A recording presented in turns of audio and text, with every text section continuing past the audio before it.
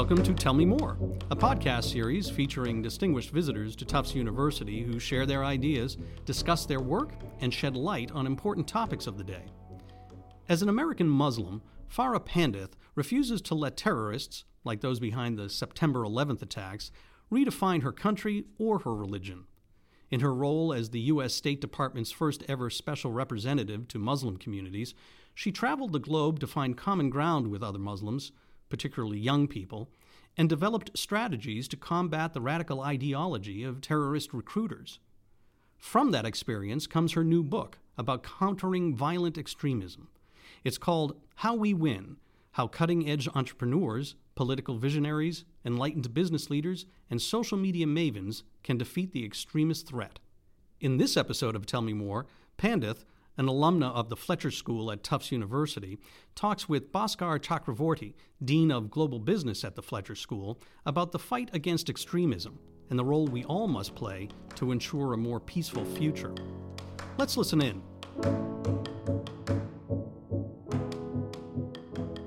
Tell us a little bit about what got you to write this book. This effort to write a book about what I experienced around the world in nearly 100 countries was a complicated endeavor because there was a lot to talk about in terms of what I had seen and the conversations with tens of thousands of Muslim youth. In the position of special representative to Muslim communities, I was traveling and experiencing something really profound in a post 9/11 world. And I wanted to be able to convey to the reader the things that I had seen, but I also wanted to talk about a very optimistic approach that we can take for this really serious threat. And so the concept of this book really came from a position of there is a lot of knowledge that I was privileged enough to see.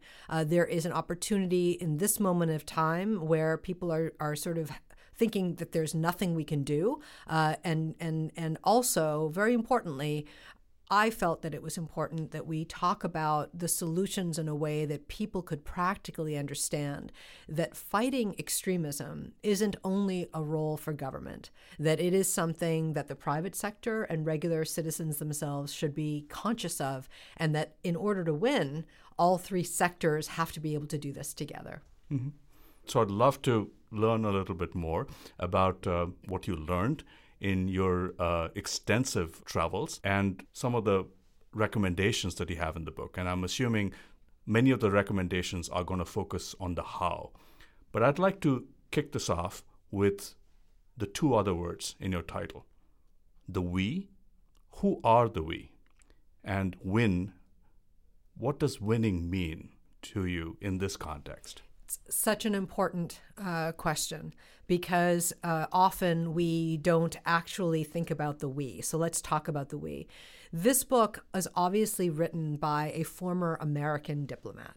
So my perspective in serving in government comes from how the United States reacted in a post 9/11 world to the ideology of us versus them.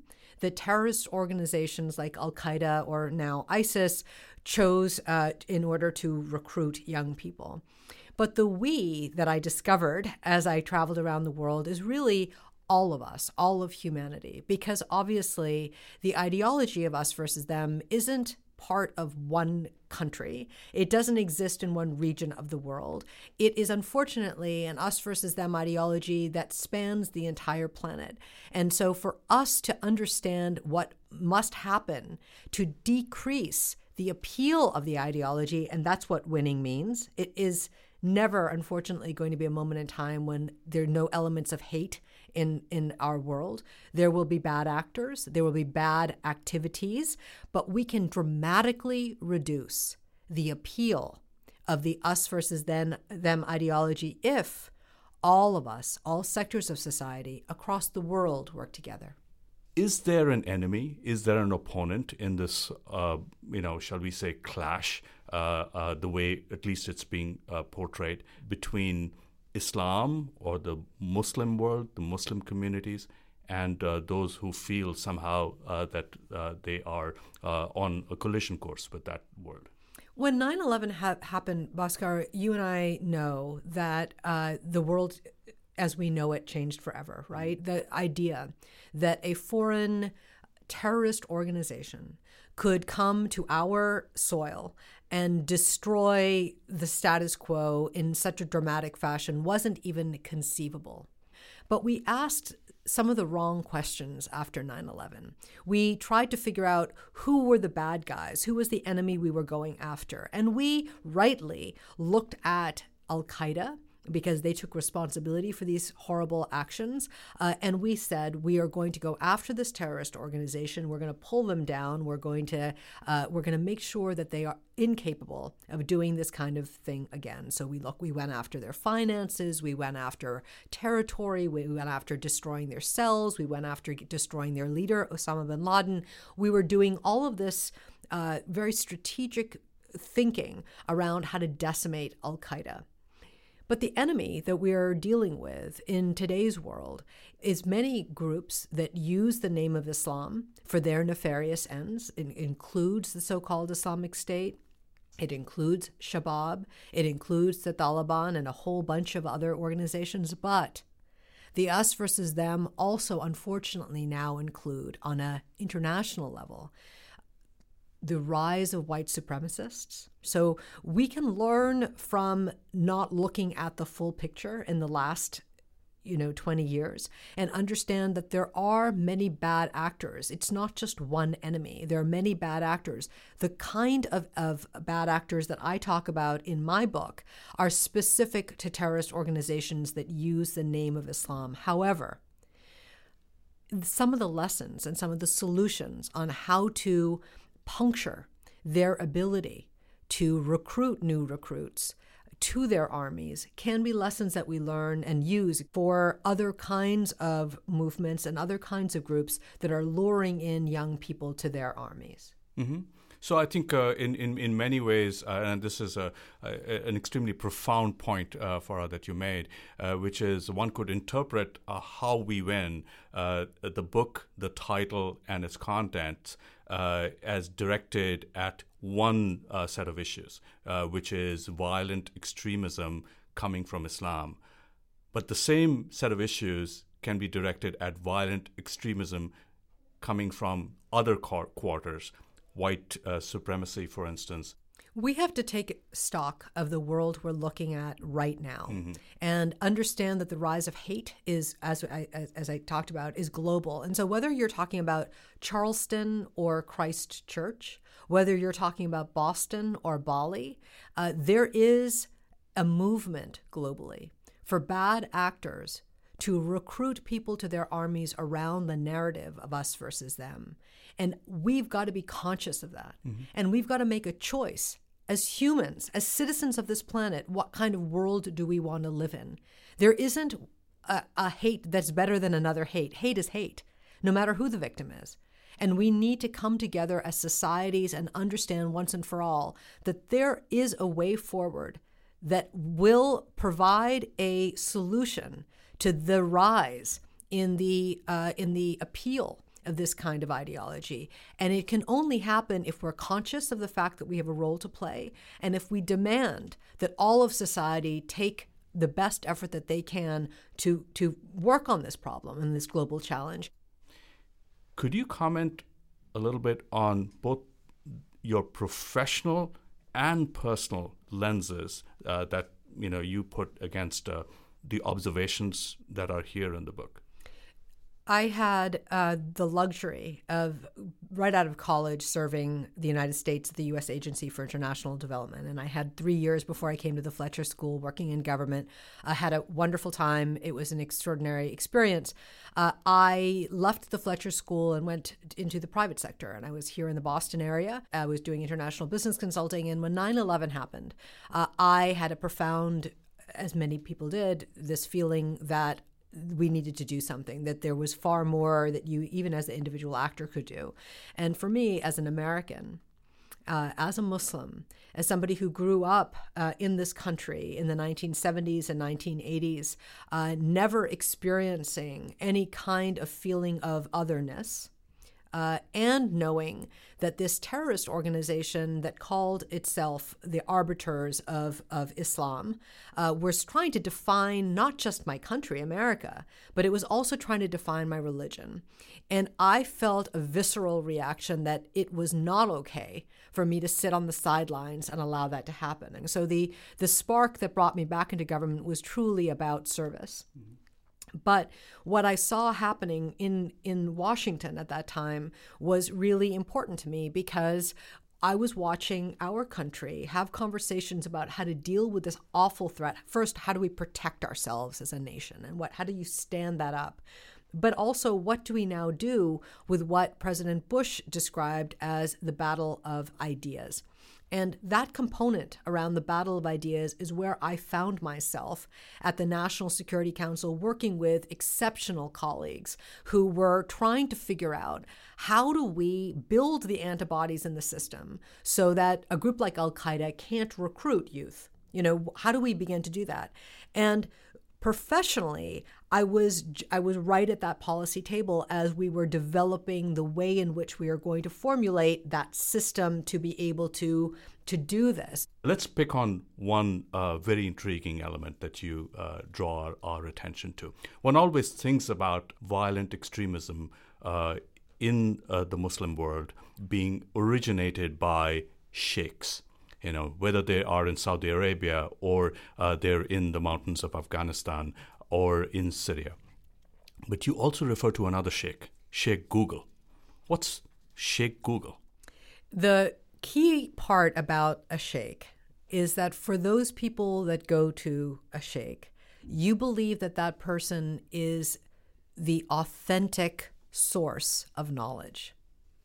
So most of the time, it's the guy with the longest beard and the highest hat, the person that seems to know more than you can possibly know, because certainly they have a scholarship, they have an understanding.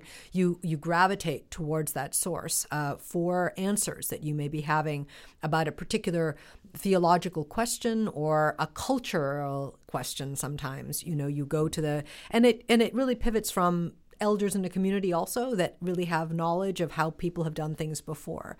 But you move that into the modern era and you look at a phenomenon that happened that shocked me when I was special representative. And that phenomenon was that for the young people that grew up post 9/11, consistently, whether Muslims were growing up as minorities in a country like in Belgium or in Italy or in Norway, or they were growing up in Muslim majority countries like an Indonesia or a Morocco or, a Pakistan, we were seeing the same phenomenon across the demographic. Millennial Muslims were having a crisis of identity consistently. They were asking questions like, what does it mean to be modern and Muslim? What's the difference between culture and religion? And they were not going to the sources for answers that you would imagine them to go to. Their parents, their grandparents, a sheikh in a local community, their imam, anyone that you would imagine had that authenticity or that knowledge. Instead, that they were doing what millennials do. They were going to the source on the internet because that is the sheikh, if you will, that they believed in. So the first question they were asking of Google was what they would ask a sheikh. How can I be a better Muslim? How do I learn more about Islam? Or what's the difference? They were asking those normal questions that you would perhaps see being asked in more traditional ways in a local community. Now, when I look at the post 9/11 world, and what I write about in this book is that Sheikh Google for these millennials and now Generation Z was not just sort of the Google, but it was also all the social media platforms that could answer these questions. The bad guys also know that those are the platforms that kids are going to get answers to questions. The bad guys had answers in those platforms delivered in a way that made sense for them. So whether it was a meme, whether it was a hashtag, whether it was a video, whether it was a particular, piece of content that was designed to appear in the form that made sense for these young people. And that's what Sheikh Google is all about. It's an authentic source of information delivered in a way that is user-friendly for the peer group that they were talking about. Mm-hmm. Absolutely. And so now we are living in a reality where it's not just the bad guys putting the narrative into a dumb pipe, but the pipe itself is reinforcing a narrative based on the user activity and the data that it is analyzing. So the algorithmic power of Shake Google or Shake Facebook or Shake WhatsApp is enormous. Yes. And here you're kind of signaling that it's a distributed intelligence that is creating the problem, and a distributed intelligence is necessary to counter it. Now, you have an intriguing term in your book called open power, which in many ways encapsulates what I think is the core of the solution that you're proposing. So let's go to that. Open power. Farah, what is that? One of the problems we had in designing the antibodies that needed to be put into the system to confront this us versus them ideology is that government was doing exactly what government does. It was looking at solutions from the top down and not from the bottom up. The experiment with countering violent extremism allowed us to open up the aperture just a little bit for government and to say, we can't put an American flag on everything and fix this particular problem. We need to be flexible enough to open the possibility that the NGOs and the grassroots and the civil society that have ideas could actually do things in a way that's more credible than we are, and enforce more creativity in the way in which we design the different kinds of programs. We need to be flexible enough to allow that to happen because actually we all have a common goal. There are global problems that require us to change the way we even think about what solutions are. And even that concept of what power is. When you say power to someone, you always talk about power over. This is power with. Mm-hmm. Open power is the ability for us to say we can be more flexible to get to the solutions that we want to get to if we work together. And that means offering attention and offering status and getting insight from people that we don't always put around that same table as equals. Let's open up our aperture. Let us be more flexible. Let's work with a whole bunch of people, historians, anthropologists, behavioral psych people. Let's look at ethnographers. Let's look at this the way we would with design thinking to say, if we could do anything, how would you deploy a lot of different kinds of solutions to get to the goal that we're going after? So open power is, I believe, the right kind of approach that we need to take for this kind of problem. It is asking government to think differently about how we actually win, and winning with is perfectly fine if it means that we're not going to allow a group like the so-called Islamic State to recruit more recruits. So I love the notion. I think it's very nuanced. It's subtle. It's taking a system view of a very complex set of issues. How do we actually act on it? And part B, perhaps, what are some of the mistakes that we are likely to make, and how do we avoid them? Let's start with the last part of that question, because we have unfortunately made a lot of mistakes over and over again. We're making the same mistakes.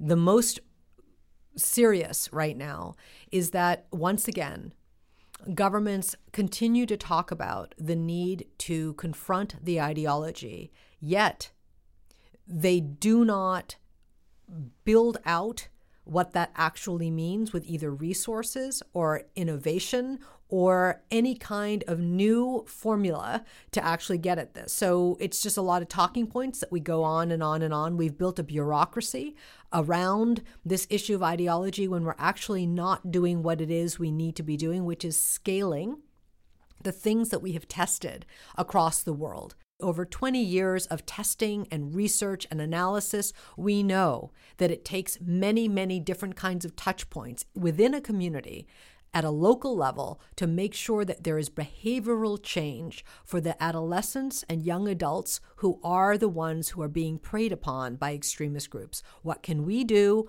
to stop that connection between the bad guys' narratives and the appeal of that ideology by these young people who, by the way, let's remind ourselves, The armies that the bad guys are trying to build are young people who have not yet come to maturity for the most part.